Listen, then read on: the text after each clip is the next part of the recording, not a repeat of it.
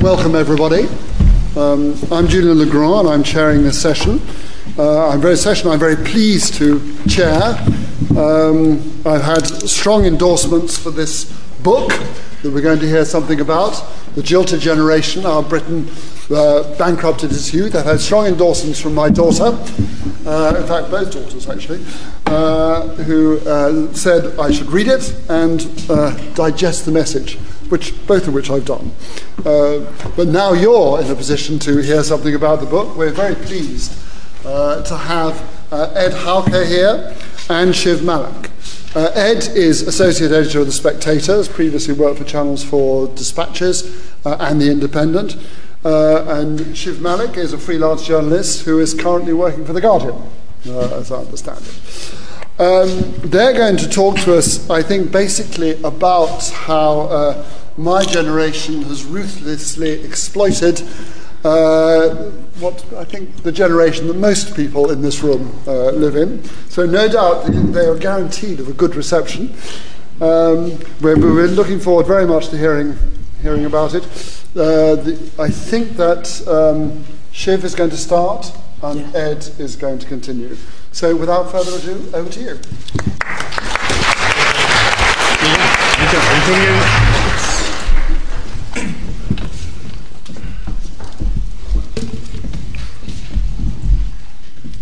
Hello. I should start by saying we're very underqualified to give a talk at the LSE. We're both journalists, and of course our chair is an amazing economist himself, professor, of many different things. So we feel a little like we've entered the lion's den here when we're sort of professing to talk about economics. But we're going to try. And one thing that journalists are supposed to be able to do is at least pick up on observable traits. And we really started this book with a series of observations. And there are four of them. The first, there's a series of them, but the four most important ones, perhaps this. One, people were delaying sort of long-term couple formation. And by that we also sort of include marriage. The second one was that people were also delaying having children. The third was that those of a certain age were finding it increasingly difficult to get on the housing ladder or get themselves into sort of stable accommodation, and stable and affordable accommodation. And the average age, by the way, for those trying to own a first-time house is now 38. And the fourth observation was this, that the nature of jobs had also changed. There's more part-time work and contract work and freelance work, and people essentially less able to get sort of careers in long-term stable employment. So we wanted to find out what was happening. And was it essentially this, culture determining economics, or economics determining culture? And what do we mean by that? Simply put, are people making these choices, i.e. avoiding or delaying family formation or buying a house because of personal preference, or is the general economic climate forcing people out of these options which they would otherwise choose? To put it crassly, are today's young people too lazy to work hard, or perhaps uncommitted to ideas of commitment, prefer the flexible lifestyle of renting a house and constant career change, or are they being held back by an economy which doesn't look out or cater for their interests? So, we quickly realized that this task at hand required us to go back and look at historical economic positions to see if today's options were as available as they once were. Our book is, in the first place, a generational accounting exercise, which means looking at how the same types of people, in this case young adults, have fared over different historical periods, and trying to assess the advantages and disadvantages that each had. From the outset of this book, we admit selecting certain features of society and leaving aside others. So, for example, we don't look at how technological change has impacted so positively on today's young adults as compared to those of yesteryear. Nor do we assess the impact of social liberalism, for example, an array of sexual and personal freedoms, and the improved status of women and those from ethnic minority backgrounds. Again, these changes have been profound, but we didn't feel qualified, especially given our time limit, to really delve into these much discussed areas. What we did select were four areas: housing, jobs, the macroeconomic picture, and the state of politics. There were no particular criterion for these subject choices, except perhaps personal preference. But we think that these issues are of wider interest and will resonate because of their centrality to people's lives. So, firstly, by the way, I forgot my water, so Ed, could you pass me a glass? Thank you very much. The bottle. Yes, thank you. So firstly, who are the jilted generation? And obviously there's a lot of young people in the audience today. That's good. And there's also older people, so we're going to have an interesting debate afterwards, I hope. Well, to start with, there's 13 million of us. And we picked this line somewhat arbitrarily. And I keep saying that, and then Ed always corrects me, says you can't have something that's somewhat arbitrary. It's like being a little bit pregnant. So the line that we did pick was 1979, September of that year.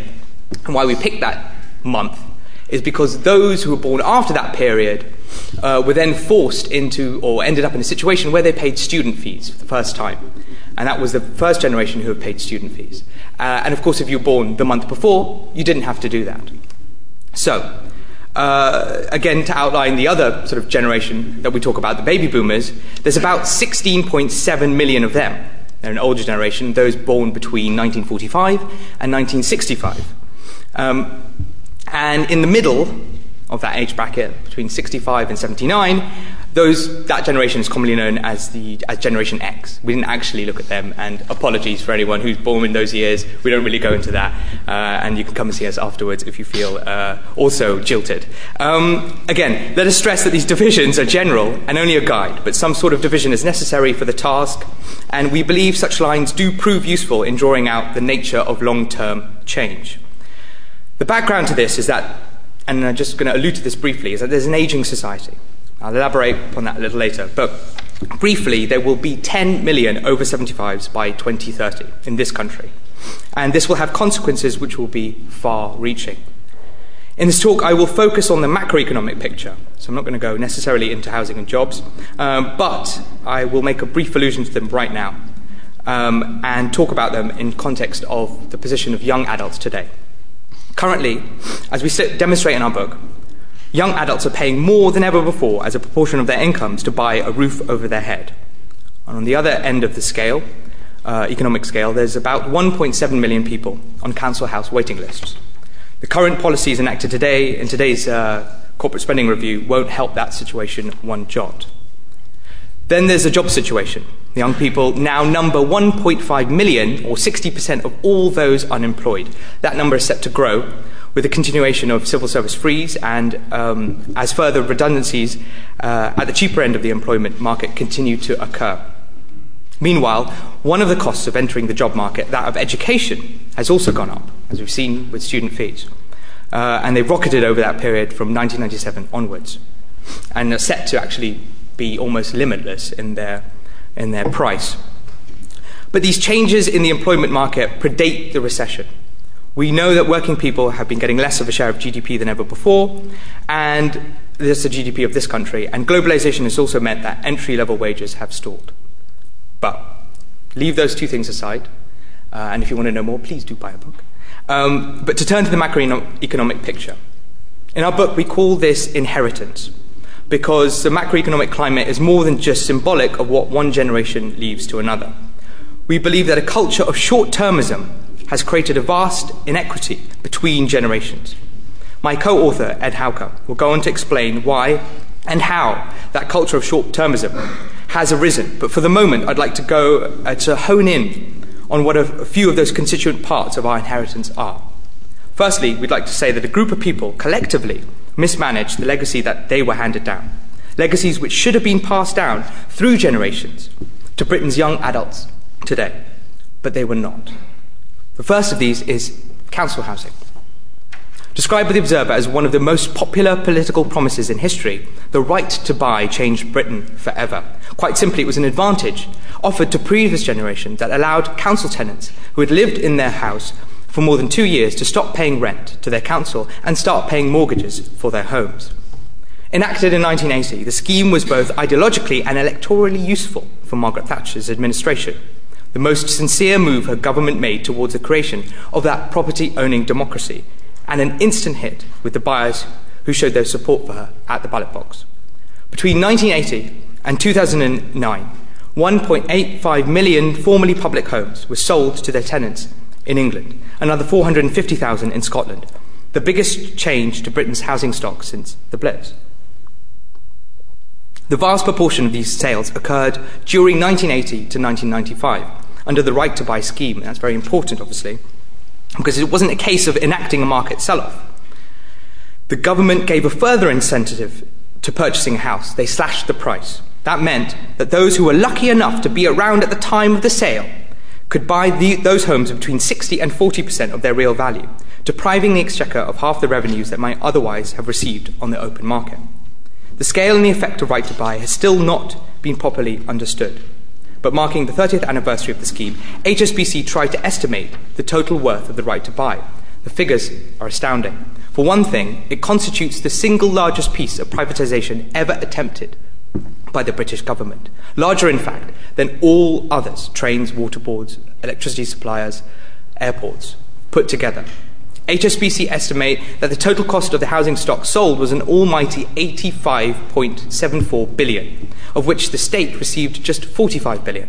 So, the Right to Buy generations were able to make a flat 40 billion profit as soon as they got a mortgage. Of course, the money that was raised by the sale of council housing stock was not used to build further homes. During this period of market liberalisation, there was also the privatisation of public utilities, from which government made around 58 billion. Again, like council housing, shares were effectively subsidised at the point of sale. Those who purchased them made an instant 20% profit.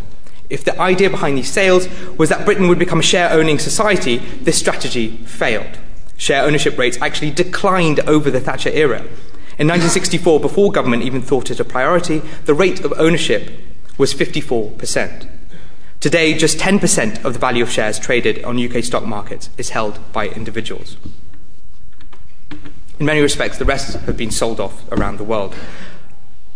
In many ways, council housing and national utilities were entrusted to the public by previous generations to be passed on to the next. Their economic sacrifice was meant to benefit all forever.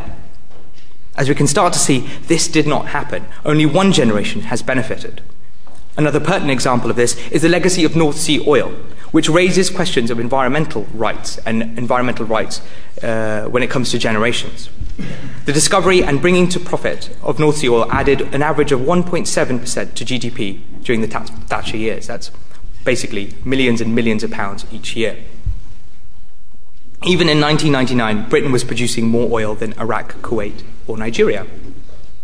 Britain treated the oil revenues as nothing exceptional, just another income, like taxes to be handed out to those who lived at the time. It could have been done differently, though. Most noticeably, the Norwegians placed their oil revenues into a sovereign wealth fund that has now grown to 300 billion and will generate wealth and improve the lives of its citizens for years to come. PricewaterhouseCoopers recently estimated that if Britain had done the same as the Norwegians, Britain would today have a fund worth 450 billion. But not only have benefits been granted to previous generations, but not ours, we also bear exceptional burdens, most noticeably in terms of pensions. Since the recession began, private pensions in the UK have taken a battering. Our private pension schemes are now looking at a shortfall of 200 billion, nearly 6 times more than when the recession hit. And this problem has been dramatically exacerbated by the pension stealth tax created by Gordon Brown, which has removed at least 100 billion from the value of these funds. And as the economy has only slowly begun to recover, this tax makes it more difficult for the pension firms to make up the shortfall. But if the funding of our private pensions is in a bad way, public pensions are much, much worse. Since 2004, the annual state pension payments made by the government to British citizens have skyrocketed to a third, to a little less than 80 billion. These payments now account for 12% of total government spending, and the expense is set to grow dramatically because Britain's demographics are shifting. In 1971, people aged under 30 made up nearly half the population. Now they make up barely 1/3. And while the proportionate absolute number of young people has declined, we now have more pensioners.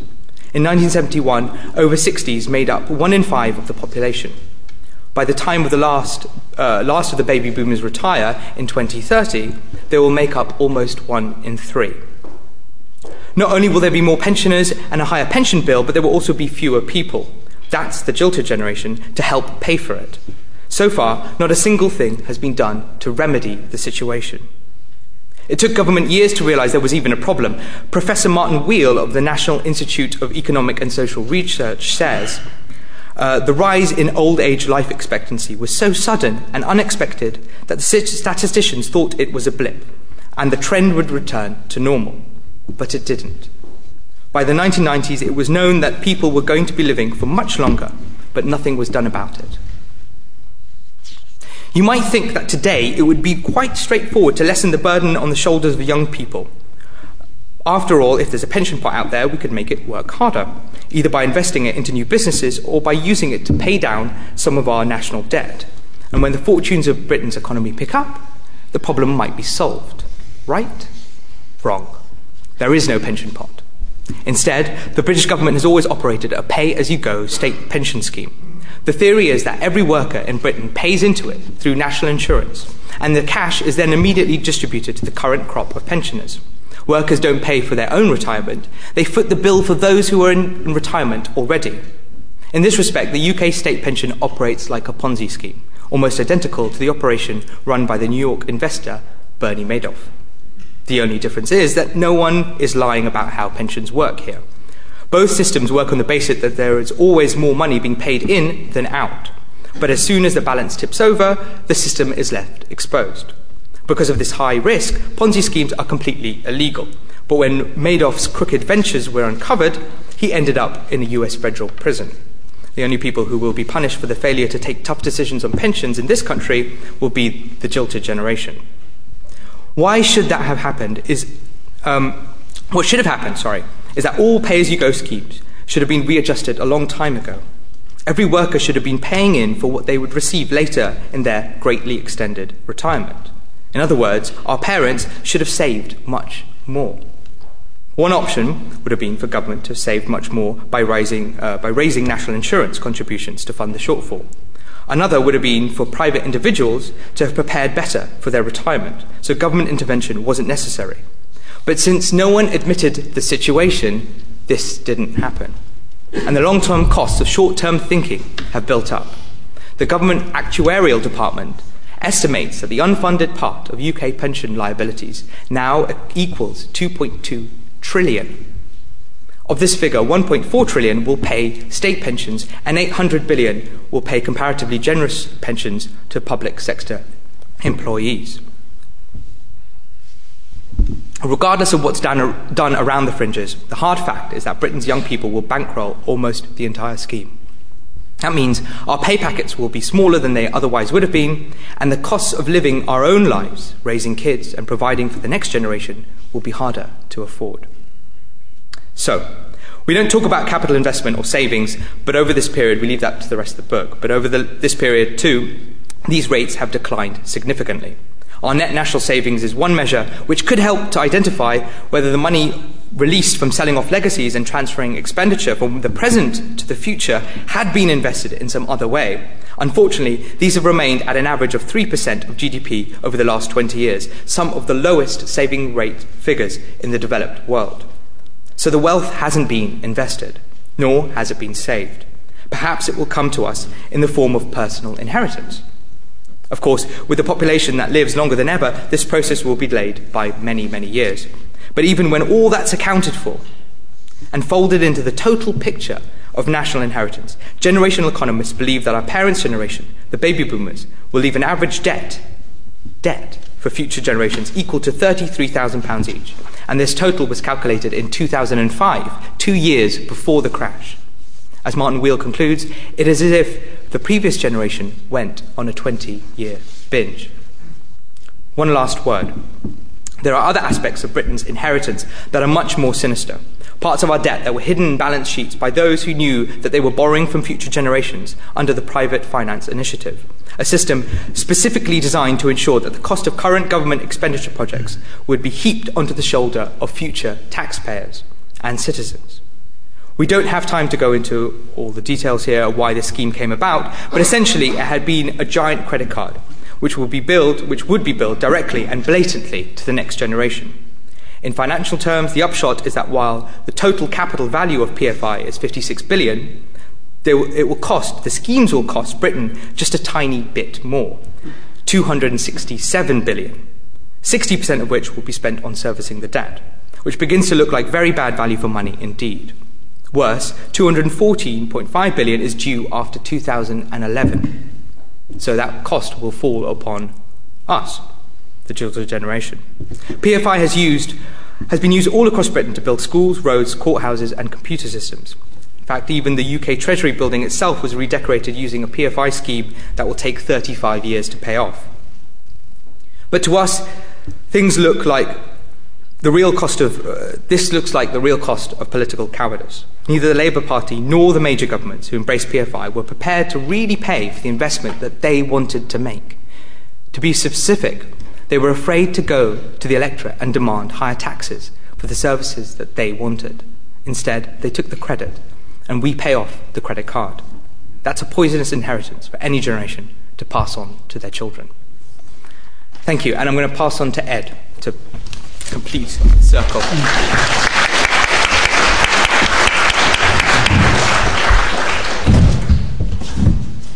Thank you. I'd just like to echo my colleague's words. I'm incredibly pleased to be here tonight, and I promise to be as brief as possible.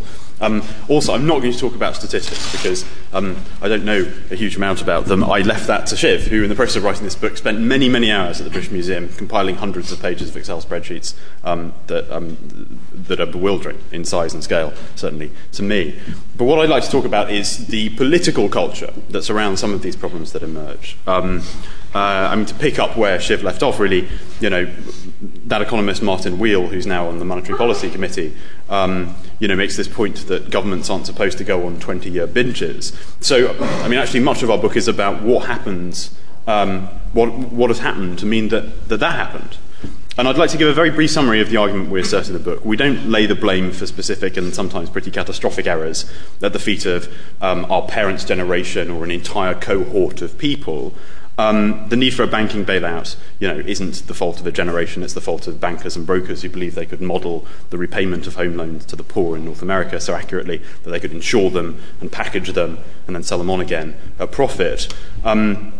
That no serious provision for state pensions was made by the British government, even when they discovered that the system was unsustainable, is the fault of civil servants and ministers, but not directly of those who are about to claim that pension. So our point is much more straightforward. We must begin to change the way our politicians address that rather vague notion of the unknowable, the future.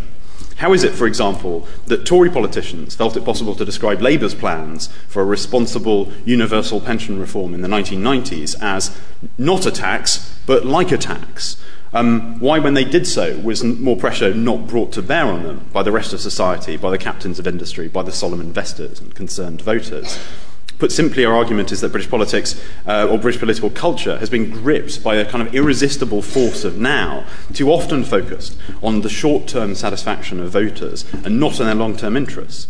And this has happened following a peculiar twisting of language and because of some very long-term social, economic and political trends focused around individualism and self-expression. Now, these trends are essentially positive, but they've had an unhappy effect on our national debate.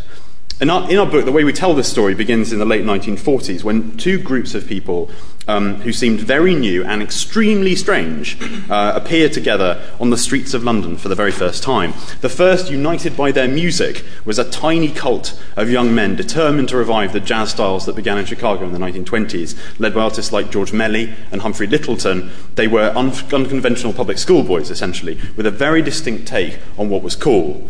The second group, united by their clothing, were teenagers raised in the poorest areas of South London who, seemingly for no good reason, began to dress in long Edwardian coats and drainpipe trousers. They were collectively known as Teddy Boys, and both groups were young, both saw themselves as distinct from conventional society, and all the more romantic for that.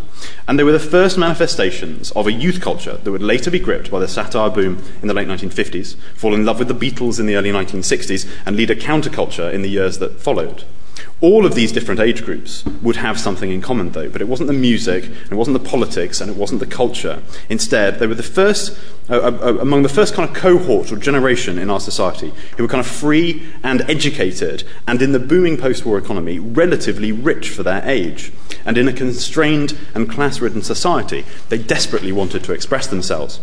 How this educated, mobile and creative generation and those that followed them would realise that ambition is vital to understanding why we are where we are today.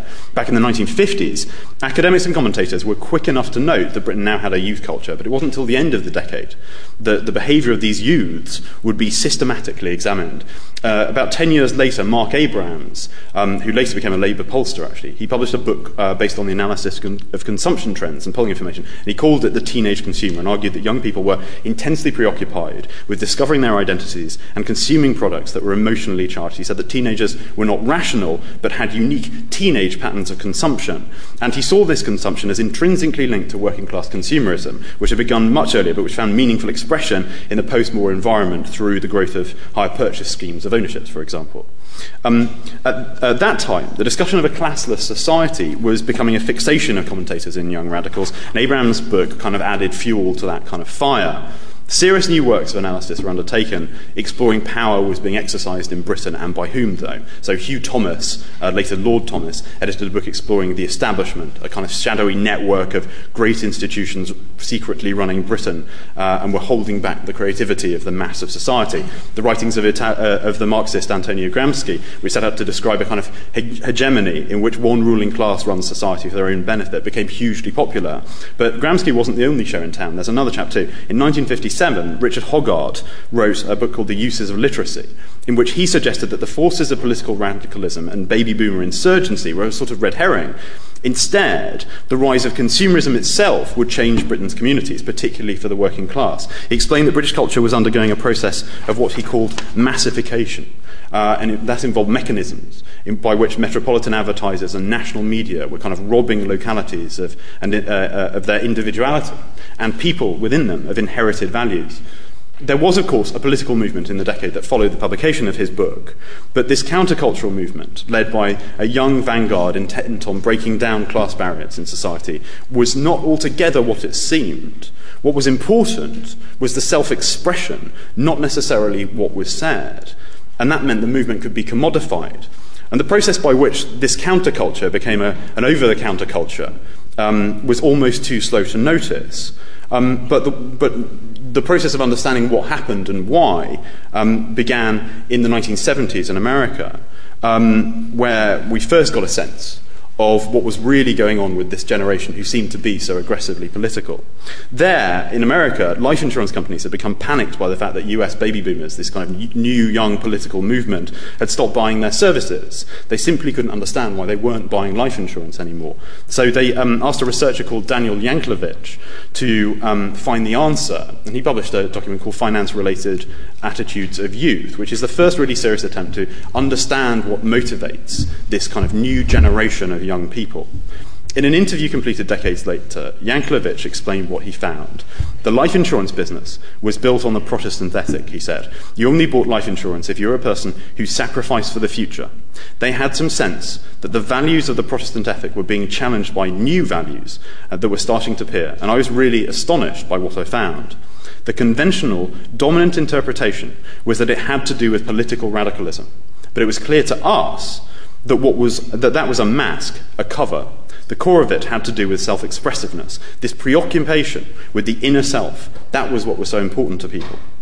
What Yanklowitz had discovered is that these new citizens were consumers, and they wanted products that would express their individuality. A particular music system, he said, your clothing, these become ways in which people can spend their money in order to say who they are.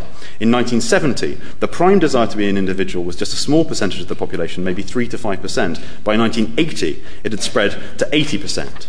And these new desires were going to require very new ways of marketing products. Traditionally, advertising was designed to offer products that would solve a problem. Buy a chair if you need to sit down, buy a coat if you're cold. And advertising focused on how individual products could offer a solution. However, if people weren't interested in merely solving problems, but expressing themselves, this made advertising much, much more difficult because corporations had no way of knowing how people wanted to express themselves. And a solution for that was found at the Stanford Research Institute, where a technique for accurately targeting self-expressive new individuals was developed called values and lifestyles.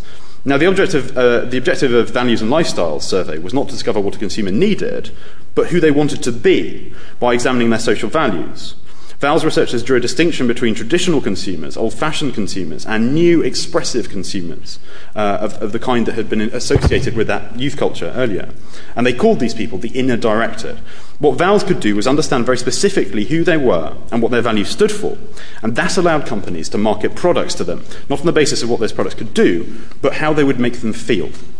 By the late 1970s, SRI had taken its techniques over to the UK, and then something quite strange and interesting happens. They noticed that the language used by Margaret Thatcher and in the US by Ronald Reagan about freedom of individuals was exactly what these inner-directed new consumers wanted to hear. In 1975, Thatcher had told the Conservative Party conference, "Some socialists seem to believe that people should be numbers in a state computer. We believe they should all be individuals. We are all unequal. No one, thank heavens, is like anyone else, however much socialists may pretend otherwise. We believe that everyone has the right to be unequal, but to us, every human being is equally important." These new inner-directed consumers, obsessed with expressing themselves, were completely seduced. As Christine McNulty, who's one of the UK VAL's programme managers at the time, stated, it was the inner-directeds who said that they would vote for Thatcher and for Reagan, and who indeed made the difference in those elections, which is borne out by the voting statistics. Since then, the language of personal freedom and self-expression has become nothing sort of a lingua franca in modern political debate. Of course, there are echoes of the language of the 1960s in politics since then, in Blair's Cool Britannia and Major's Classless Society. But we believe the really profound change in Britain's approach to politics has been the focus on satisfying people not as citizens necessarily, but as self-expressive consumers and individuals, with an unhappy effect on rational discussion of shared interests, which seem to have been kind of sublimated in a language of rights. Now, you might be pleased to hear that I'm not about to embark on a transient attack of the Human Rights Act or rights when considered within the law, even slightly. But what I would like to discuss before I end very quickly is the kind of way of thinking of fake rights that has come to undermine our ability to think clearly and fairly about the long term. Examine for a second that chestnut, rights and responsibilities. Tony Blair coined it almost 20 years ago, and the jargon has been used by every political leader since. All of them at one time or another have applied it to young people, and particularly to our generation. They've said that if the jilted generation took some more accountability for themselves, stopped being antisocial, and short-term, everyone would be happier. But the language of rights and responsibilities was designed by Blair as a sort of catch-all term for what being a citizen or transacting more generally with the state should look like. You have the right to vote, you have the responsibility to pay taxes, you have a right to privacy from the state, you have a responsibility to obey the law, you have a right to claim expenses, you have a responsibility not to use those expenses to buy a duck house or a flat screen or your adult channel subscription. However, the phrase rights and responsibilities doesn't speak meaningfully to employment problems or housing problems. It doesn't speak to national debt or personal ones, and it doesn't address, therefore, the most fundamental problems that face our irresponsible generation. But this has not stopped politicians of all shades misappropriating this language of rights to describe all kinds of flexible benefits passed between generations. No one, however much they claim otherwise, actually has a right to a job or a right to affordable housing. A job has to be earned. Housing has to be paid for by individuals or civic institutions of civil society or the state. And how much we pay is subject to massive change. Casting back to 1979, at the point when VAL's researchers realised that Thatcher was talking their language, you can get a sense of how bad language and poor decision-making are linked. Examine, for example, Margaret Thatcher's victory speech in that year, in which she said, "By bringing legislation, we will give every council tenant the right to buy his own home at a substantial discount, and with a 100% mortgage, we will start to transform the housing picture."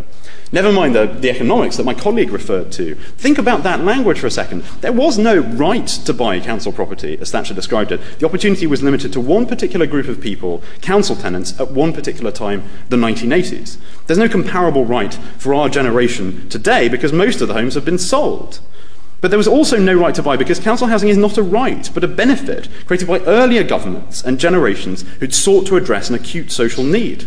A benefit had been made available to Thatcher's tenants, and the implicit obligation that came with that benefit to address housing needs by replacing the stock and investing the receipts from housing sales was ignored. Or take Tony Blair's speech to Labour supporters in the Royal Festival Hall on the morning of the 2nd of May 1997, in which he said, "Today we have set an objective for a new Labour government, a world-class education system in which education is not the privilege of the few, but the right of the many in our country." University education, to which he was referring, is not a right. You can't codify it in law, and certainly not when nearly half of the population are leaving school without 5 decent GCSEs. Had Blair not considered education a right, though, which simply had to be fulfilled regardless of who paid and at what cost, but a benefit that he enjoyed for free with associated obligation to provide it and in knowledge economy even improve on it in the future? If Blair had examined his student loans and tuition fees in this context, perhaps our ongoing conversation about the extent of student fees might have turned out rather differently. And that's not to say that politicians must always confine themselves to the limits set out by their predecessors, merely that every time inheritance is abandoned, it behoves those who do it to acknowledge their responsibilities in the long term. Thank you very much.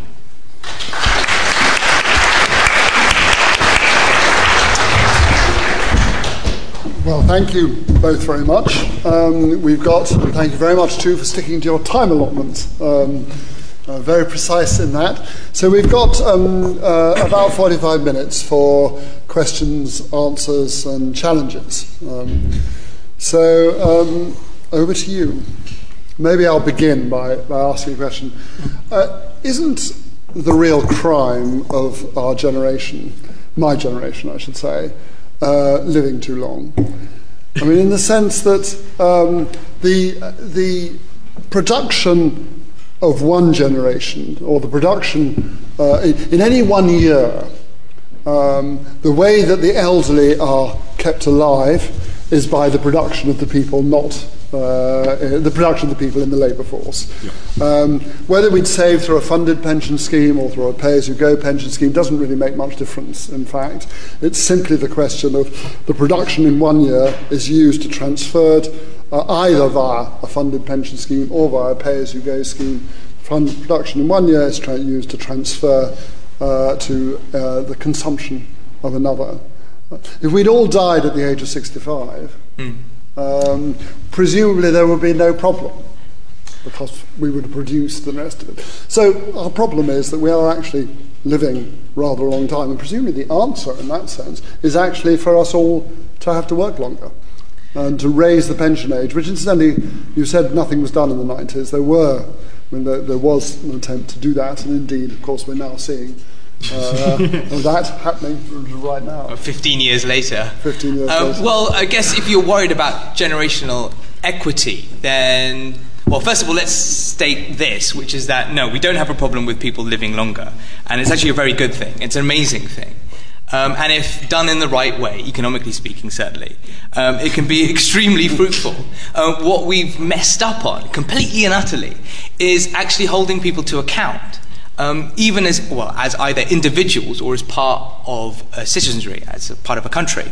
So what we didn't say in the 1990s, I mean, the message was out there. Look, people are living longer. We need to save more. Individuals need to save more for their own individual expenditure, which will come later on when they aren't working. And we didn't do that. That message wasn't put across because politicians were essentially really weak. Well, hold on. I'm sorry to interrupt. Yeah, go ahead. Actually, what happened around pensions is really interesting. There were some very serious people trying to raise the retirement age. Frank Field was working in the mid-1990s to try and create some kind of universal pension provision that would ensure that this stuff would be done and addressed and paid into. And in fact, the system which the coalition are currently recommending for our generation is the one that he sort of suggested pretty much, 15 years ago. But what happened was that those political battles were lost, and they were lost actually very straightforwardly because of some very short-term political objectives. So in the case of Frank Field, he suggested these proposals and then stood up, I think, against Peter Lilly, who at the time was working pension secretary, who said, well, look, this stuff is just like a tax. In the case of the retirement age stuff, there was difficulty in dealing with the politics there. And I mean, there is a reason for that, which is that the short-term kind of personal interests of voters were appealed to above and beyond the kind of medium and longer term responsibilities, which I think are so important. Sorry to interrupt. Yeah, no, that's exactly right. Well, now, obviously, the irony being that Frank Fields has now been brought back in 15 years later to try and sort out an even bigger pensions mess. It's just it's bigger because it's been delayed, or the solutions have been delayed. Right, okay. This gentleman here. Okay.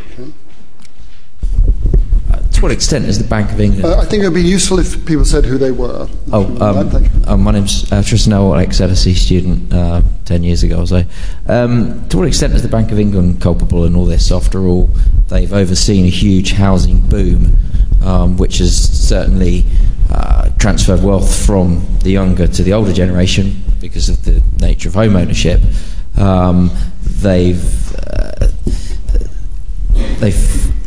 It's quite clear that wealth has been transferred from the west to the east, and the illusion that you might argue that policymakers have allowed is this housing boom to allow Western consumers to believe that they're still rich when they're not.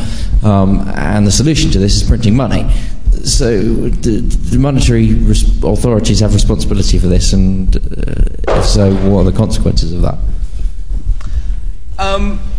Well, one guy who's been appointed to the Bank of England's Monetary Economic Policy Committee is a guy called Martin Wheel, who I referred to in my talk before. He's been really hot on these issues about intergenerational equity and justice. And he did a study, incidentally, when you talk about housing, about how much that housing wealth was worth that has been passed up from our generation or from a younger generation to the older generation, i.e. those who already own a home. And he worked out, I think the figure was 1.3 trillion. So again, about a year's worth of GDP. And that's why older people suddenly think that, yes, it's brilliant, my house is like a cash machine. I don't do anything, and suddenly I've got a lot more wealth. Well, that wealth does come from somewhere, and it comes from young people, those at the bottom of the ladder, sort of putting in. What is then the Bank of England, that's just a slight aside, what has the Bank of England what are they responsible for? I think, all politicians and people working in finance are tackling one major problem, which is essentially globalization, which is the first thing that Thatcher did when she came in 1979 was to give up economic sovereignty by relinquishing capital controls. And that's what other countries did at the same time. So it was part of a general atmosphere. And I think once you do that, then it's very difficult to then try and sort out these problems, to ask a very simple question, which is, what do you want? Because if suddenly some of the things that you might want, like hard work paying or lower sort of property prices, all these things become harder to control. I mean, that's the general answer to your question. So it's hard to actually blame anyone in particular when actually, these bodies don't have the control that they used to. Well, but I would just step in and say, look, it's quite a complex question because you have to really make a judgment about whether the extent to which the Bank of England, having been given its quote-unquote independence, was really independent or not. Because, you could argue, actually, that it was... some people do argue, I'm not one of them, but, that it was massively politically motivated, that everybody there were basically patsies doing evil Labour government's work for them. I don't really subscribe to that, but what I do think, actually, is that you could probably quite easily make a case that both Gordon Brown and Tony Blair were aware of what was happening in the property market. There are... Treasury documents came out from about 2001 to 2002 saying the entire market is being propped up by buy-to-let rather than first-time buyers. They were aware of that. It's not clear they necessarily did anything about it, and indeed, given, in fact, what was even in the Labour manifesto this time round, where there were some specific suggestions for particular benefits of buy-to-letters, where they would necessarily want to do anything about it. There is a political response. I also don't think, or there is a political responsibility, I also don't think it's necessarily true that globalization is purely responsible. Because, there are flexible ways of improving house building or raising the number of houses being built and regulating the housing market. That's happened in the past. Yeah, that's right. This gentleman here.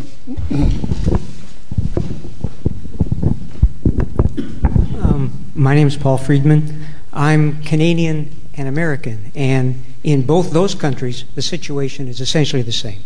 There's pay-as-you-go pensions, more part-time work. Housing is difficult for young people to get.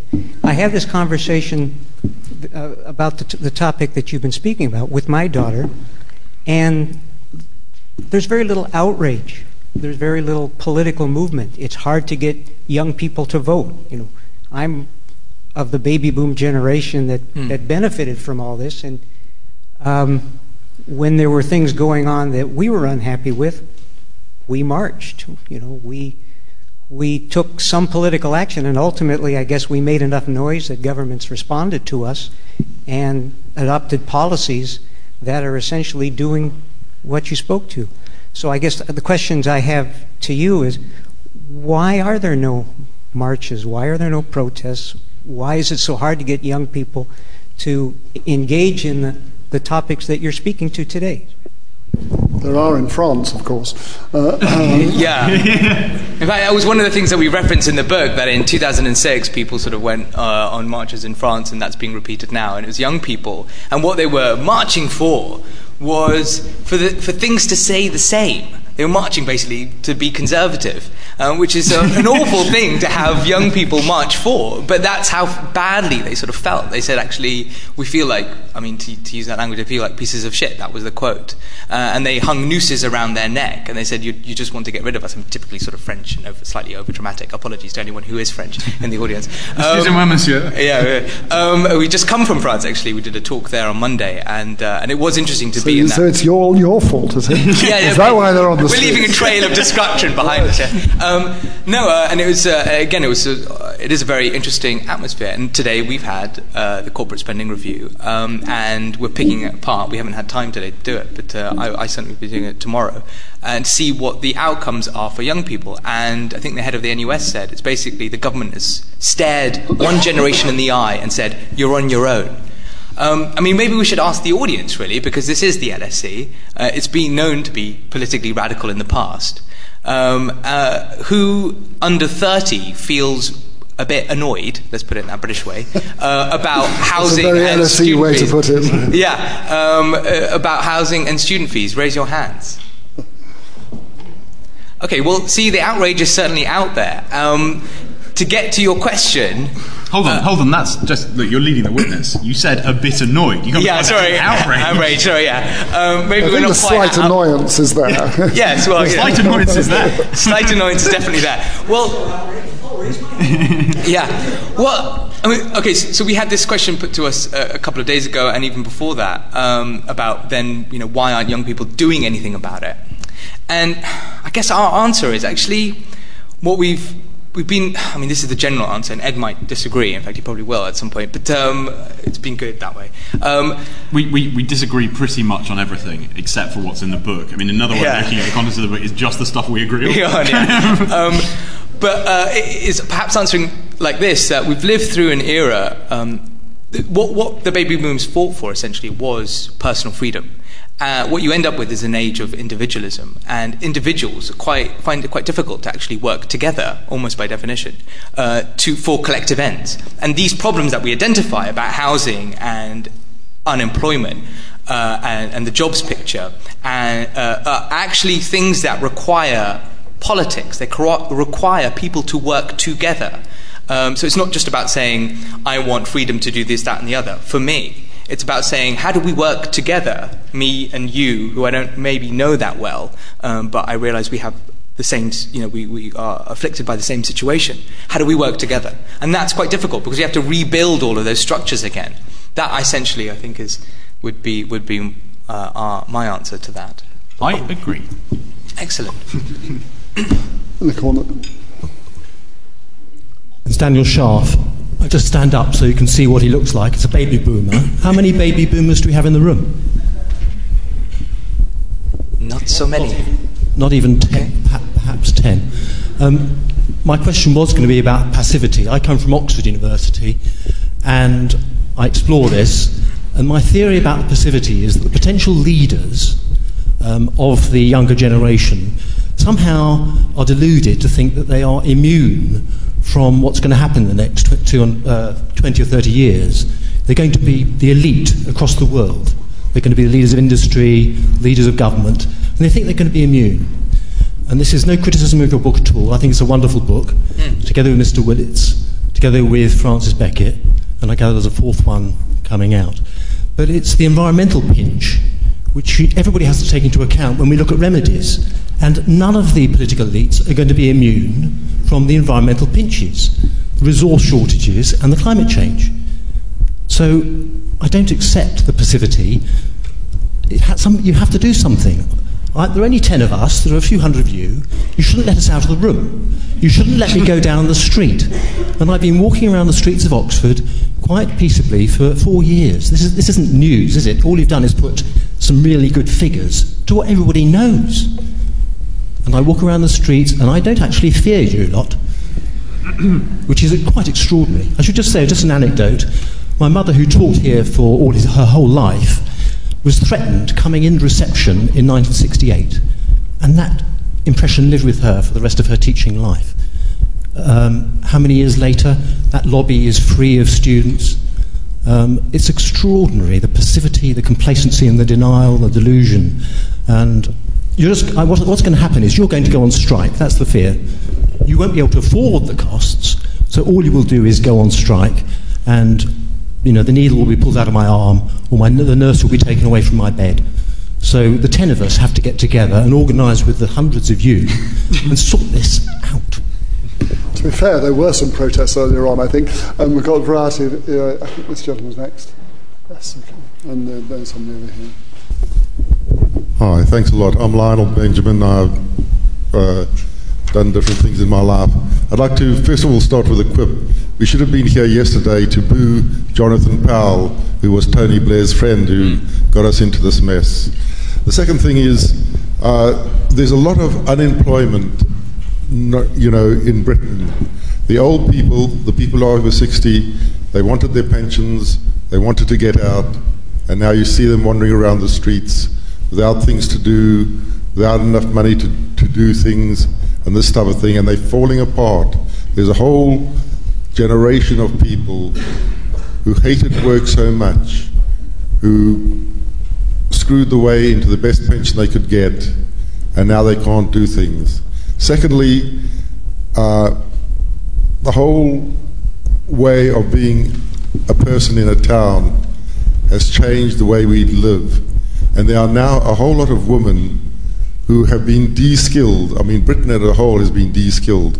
But there are a lot of women who have been de-skilled.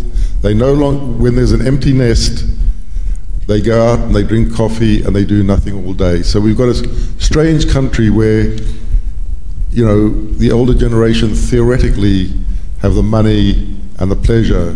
But if you go and look at them, if you go out during the day, you'll find all the cafes, all the Costas, all the Cafe Neros will have women there who have nothing else to do with their life. And giving money to the EU, it sounds funny, but giving money to the EU, we can't even have part-time classes to teach people without getting money back from the EU. So we're in a really strange predicament in the fact that Britain is becoming de-skilled, and I don't know what's going to happen about it, but the thing is, Britain is being de-skilled, and it is not visible to our politicians. I would have thought movements of women into the labour force was one of the achievements of our generation, actually. Well, actually, do you have any reactions to that? Well, firstly, on that point, actually, about women and older women in the workforce, what we looked at was that we found that over the last 2 years during the recession, it was older women who actually gained in employment. They were only group who did. 8%? No, I think it's 2 or 3% of that generation cohort. So that's pretty interesting. It goes certainly against the grain of that. They're certainly de-skilled or something like that. On the first gentleman's point over there about these things affecting everyone, and certainly the environmental aspect of it. We didn't go into environment in this book. It is a classic intergenerational justice issue. And we left that to one side because it's actually been fairly well discussed. So we know that, in terms of climate change or other environmental issues, like environmental degradation, that does affect future generations. But one thing we didn't talk about in our talk, and one we wanted to raise now, was another effect, another really pernicious effect, which is kind of postponement of adulthood, which is affecting all of us, really. Who are sort of under 30. It takes longer than ever then, as we said, to get on the housing ladder, to find some sort of stable accommodation. It takes longer than ever to find some stable employment, and people are doing sort of things like unpaid internships to get into employment.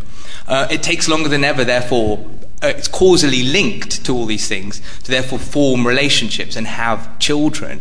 And that's what I meant at the beginning of the talk when I said what's determining what. Is it choices that people are making, or is it the economics that are forcing people into these positions? And we're very much of the point of view that it's the economics forcing people away from the choices that they would otherwise make. And the result is that there's a biological limit on when people can have children, or when traditional couples can have a child, and that's usually 45 or 50. And this postponement of adulthood is just, I think it's just a real tragedy.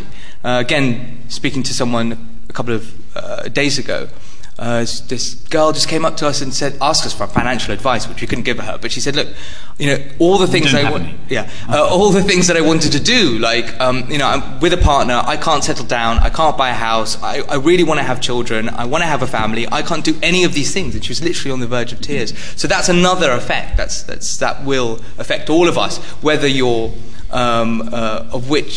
wherever you are situated on the economic scale, except for the very, very top. I'll take a few questions and then come back to... there's one gentleman over here, yes, and then there are two over here. Hi, I'm Fawad. I'm a PhD student at the LSE. A kind of a modest defence of apathy. I mean, a couple of the baby boomers, if I may, suggested that, why as a generation is it not the case that we're more angry and why aren't we protesting? But I take it that part of the message here was that, that would defeat the purpose. I mean, sure, imagine if we all demanded our rights and we demanded our benefits and so on and so forth.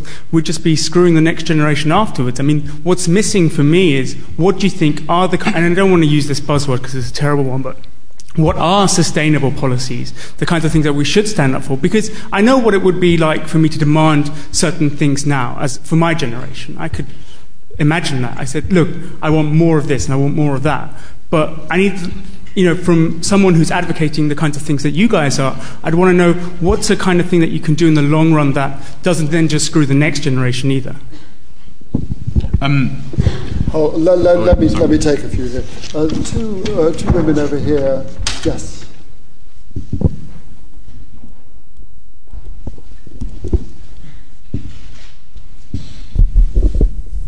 Hi, I'm Melo Manning, Lib Dem child blogger.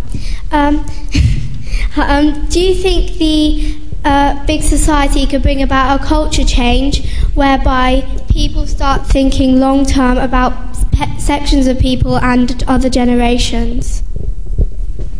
Just to say, nice to meet you, by the way, because she's posted on our Facebook page. It's a nice one. Thanks for coming. What's Facebook? There was another question over here. Yes. Hold on 1 second.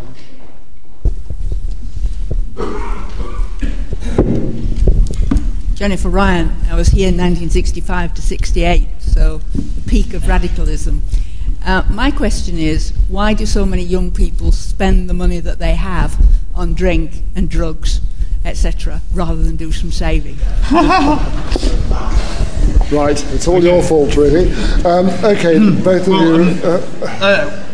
Jennifer, lovely to meet you. Greetings, comrade, or whatever it is that you guys say.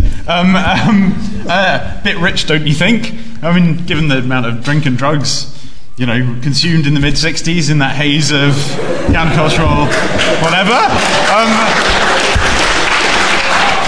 But look, actually, it's a serious question. I mean, the short answer is we don't know, but we have a hunch.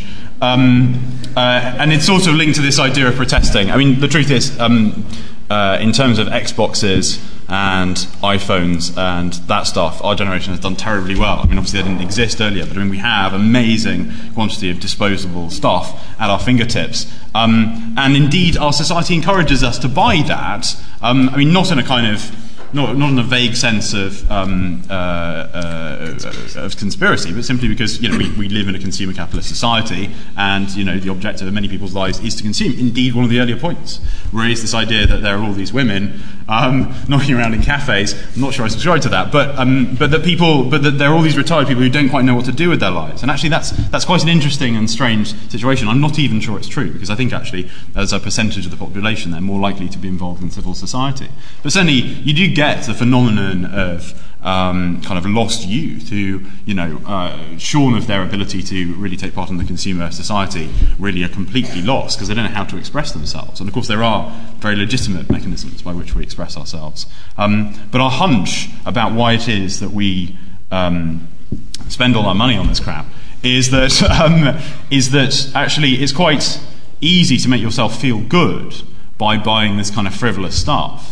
And you need to make yourself feel good because you're never going to be able to afford to buy a house. I mean, saving for a pension seems to be impossible. In terms of what your kind of nudgy behavioural kind of notions are, my hunch is it's probably the case that that these things are so far out of reach that behaving responsibly seems to be impossible or meaningless because it's never going to happen. But I don't know if that's true. And in the process of writing the book, we sort of wanted to write it, but couldn't quite find sufficient research to prove the point. So we'll continue to look for it. In terms of the other points, just very quickly, I know Shiv will have quite a lot to say.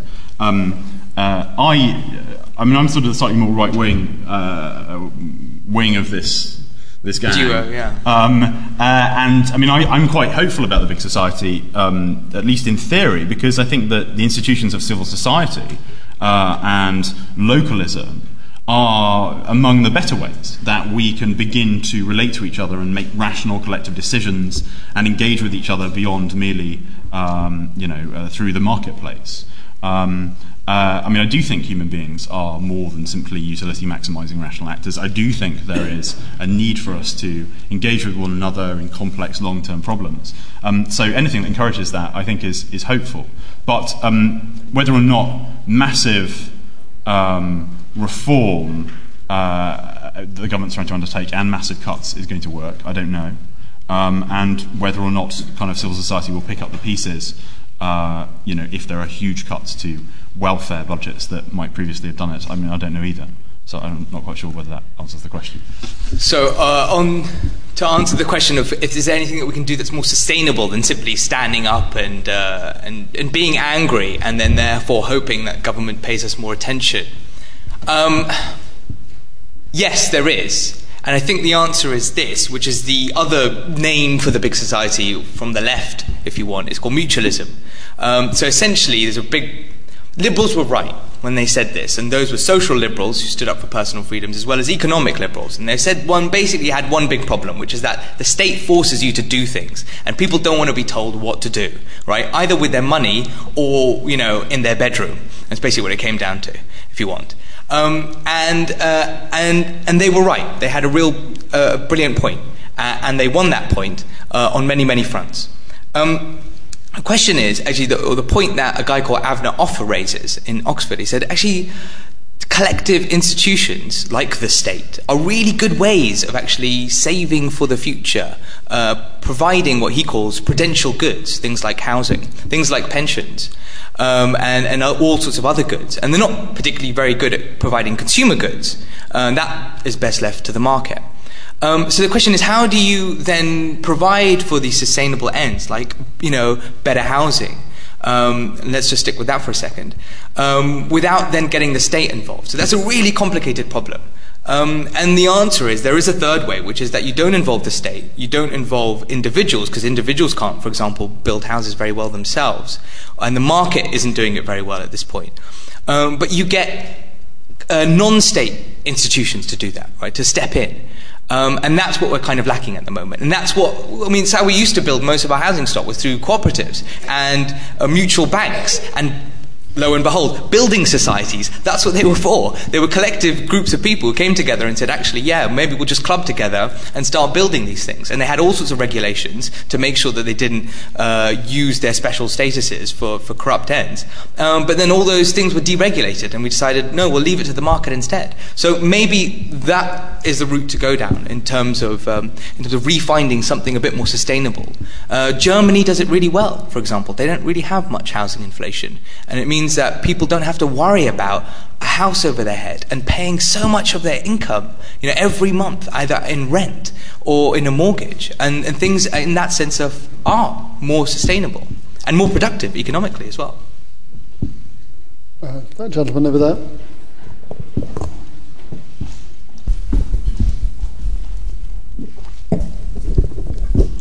I'm not too happy about the way the discussion's going. So when I hear somebody from the audience saying things like, how can we demand rights without screwing the next generation? What it leads me to think is there's a real danger about your book effectively being an expression of pessimism about the possibility of change. And I actually think growth, consumerism, development, capitalism. I think all of those things are good things. And I want to defend the baby boomers. And I think that they shouldn't internalise this sense of guilt. And I think that you, the younger generation, need to take responsibility. It's not good enough to have an ahistorical approach to just say it was this particular generation, they messed it all up. If you want to have a debate about capitalism in the market and is there an alternative, that's fine. But I think the danger of what you're saying has been reflected in some of the contributions in the audience.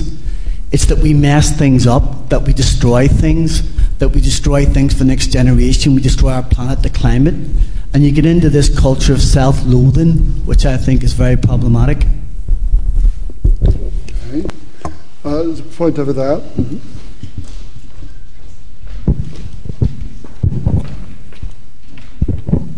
With the new budget that's being released today and funding being taken out of the next generation, isn't this problem just going to get worse and worse if we're not going to carry on investing in the next generation? I mean, as it is, we don't manufacture nearly enough and we invest so much into our services. Isn't it time to start bringing back manufacturing into the UK? Because at the end of the day, we need to start building back our economy in order to tackle this deficit. Okay. The gentleman in the middle there.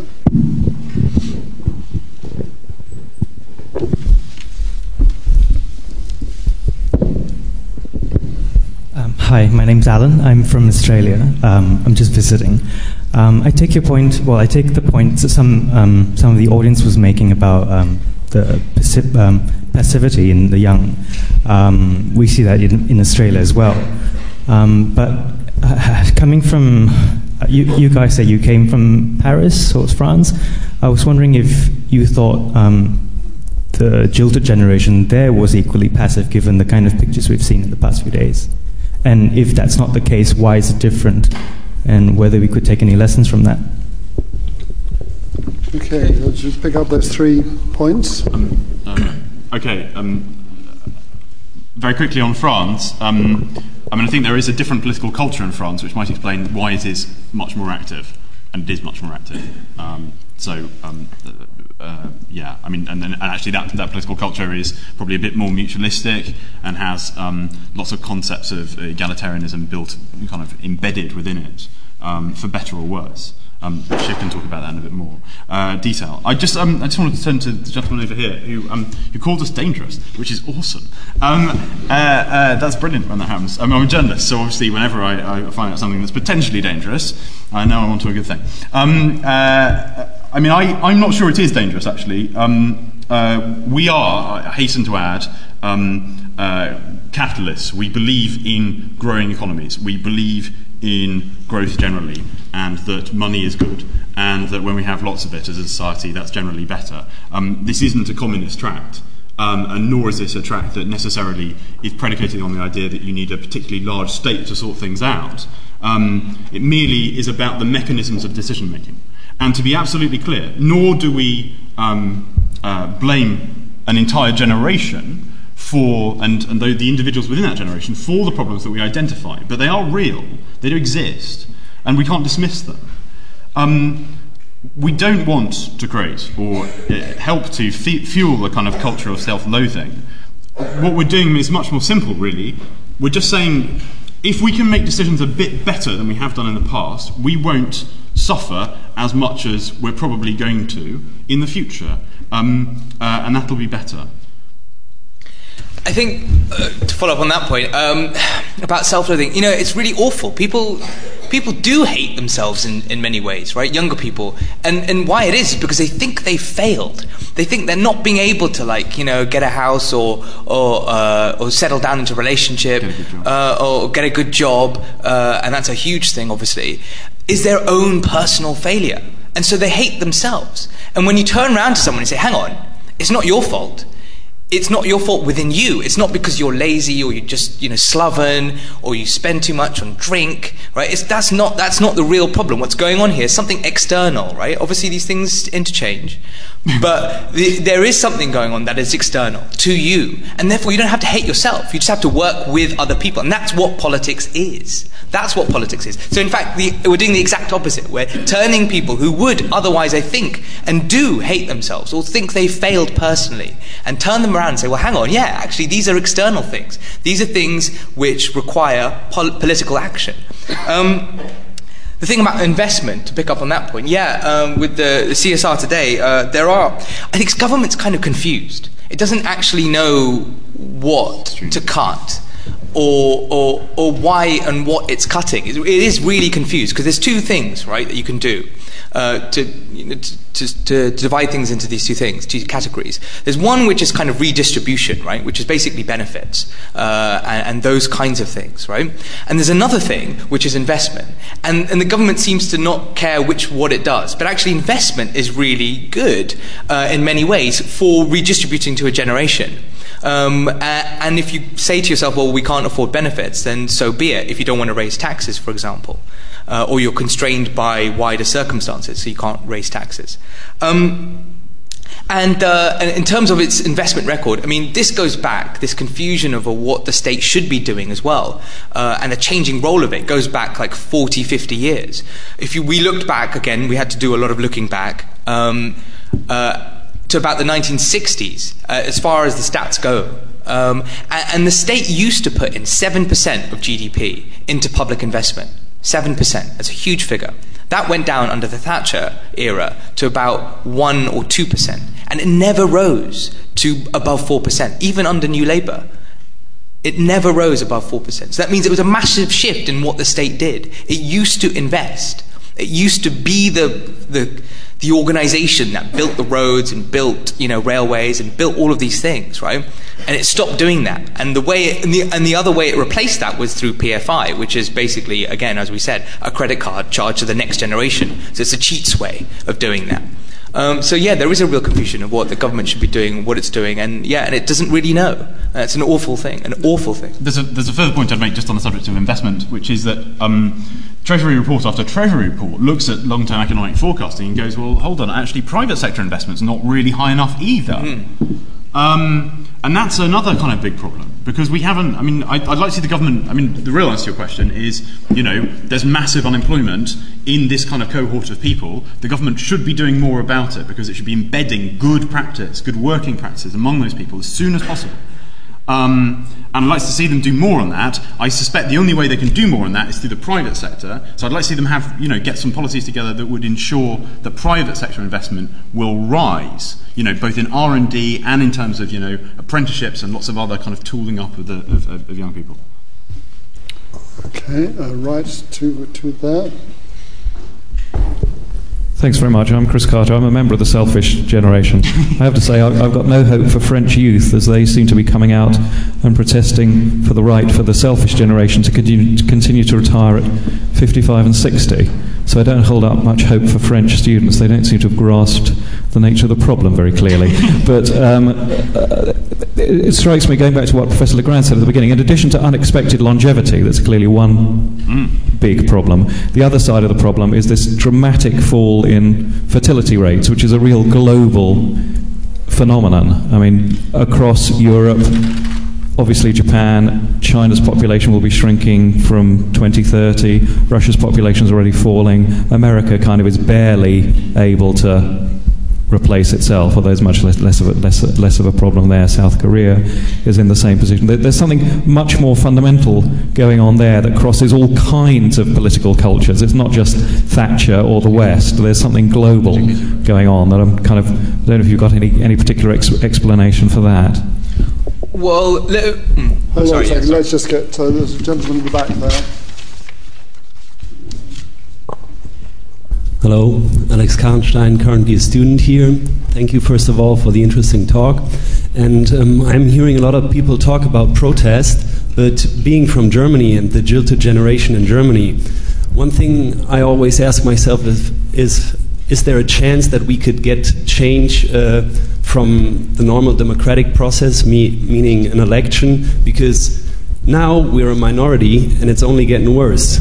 So is there any chance to, ameliorate the situation through the normal process of an election? Thank you. Okay, do you want to respond to those two questions? Yeah, in terms of the birth rate problem, and what would be the thing that you would do if you didn't want birth rates to rise? Let's just flip it around like that, right? Certainly you'd say to people, okay, spend most of your early years, right? Because everyone knows there's one limit on it, it's a biological limit, right? 45, 50, something like that, right? And 50 is really stretching it. So you would say this, okay, go and take on a lot of debt, feel really insecure, don't make it really expensive to buy a house or find some kind of stable accommodation, so it could be council housing as well, and instead we'll make you rent, where you can be thrown out at any time by your landlord or landlady if they want to, even though you do all the right things, right? Let's make sure that you don't have a stable job. Let's make sure you have no career, right, which is really different because it says to someone, actually, you don't know where you're going to be next year or the year afterwards, right, because they could sack you at any time. And then let's see if you want to have children. And the answer to that is they won't. And if the same phenomenon is going on in various different countries, especially in Britain, then you will see birth rates plummet. People will say, well, we don't want to have kids. And what's happening is actually people are having children really young or really late. And that's what's happened. That's what's occurred. So we've had a little bit of a baby boom, but tiny in comparison to what's occurred before over the last 5 or 6 years. And it's basically a lot of couples later on in their lives going, okay, finally, yes, we have to do it because it's an emergency, because we're not going to ever be able to have kids. That's what's going on. So I would suggest if you wanted to increase the birth rate, start worrying about how to reverse that situation. What's your attitude, following on from that, what's your attitude towards immigration? In what way? As a way of dealing with the problem of too many elderly people.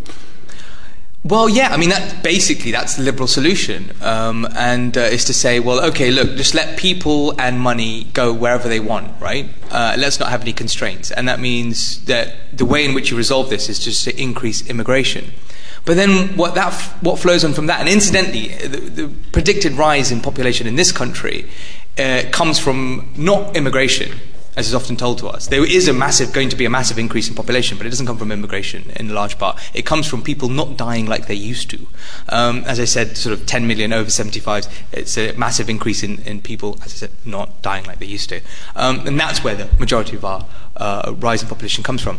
But to answer the point, is it a good solution to just say, well, yeah, just, let's take our culture and our situation and a natural situation, and if we're not going to cater for those people who are around exist here, and these become very tricky situations, by providing them with something like decent housing or decent jobs, and let more people come in to make sure that the older generation are at least stable, then we've got real problems about who we are as a country. And then you just have to say, well, then everything is just about an individual making it on their own. And it becomes very diluted. And the ideas of legacy then also become completely diluted.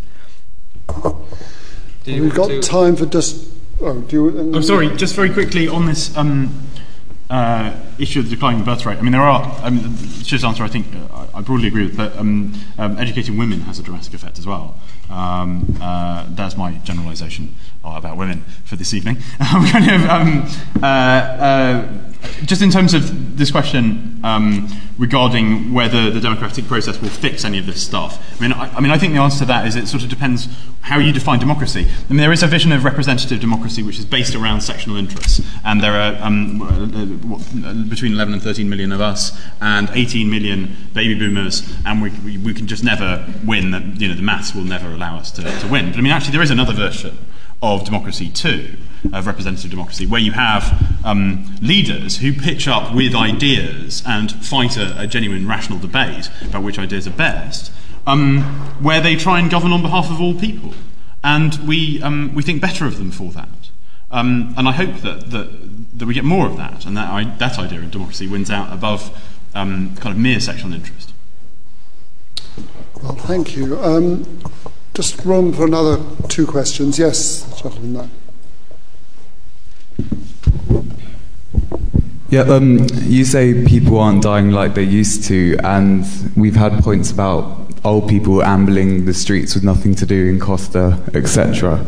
So I think it's really important that we educate these people in ICT, new technology, so they're not alienated from society.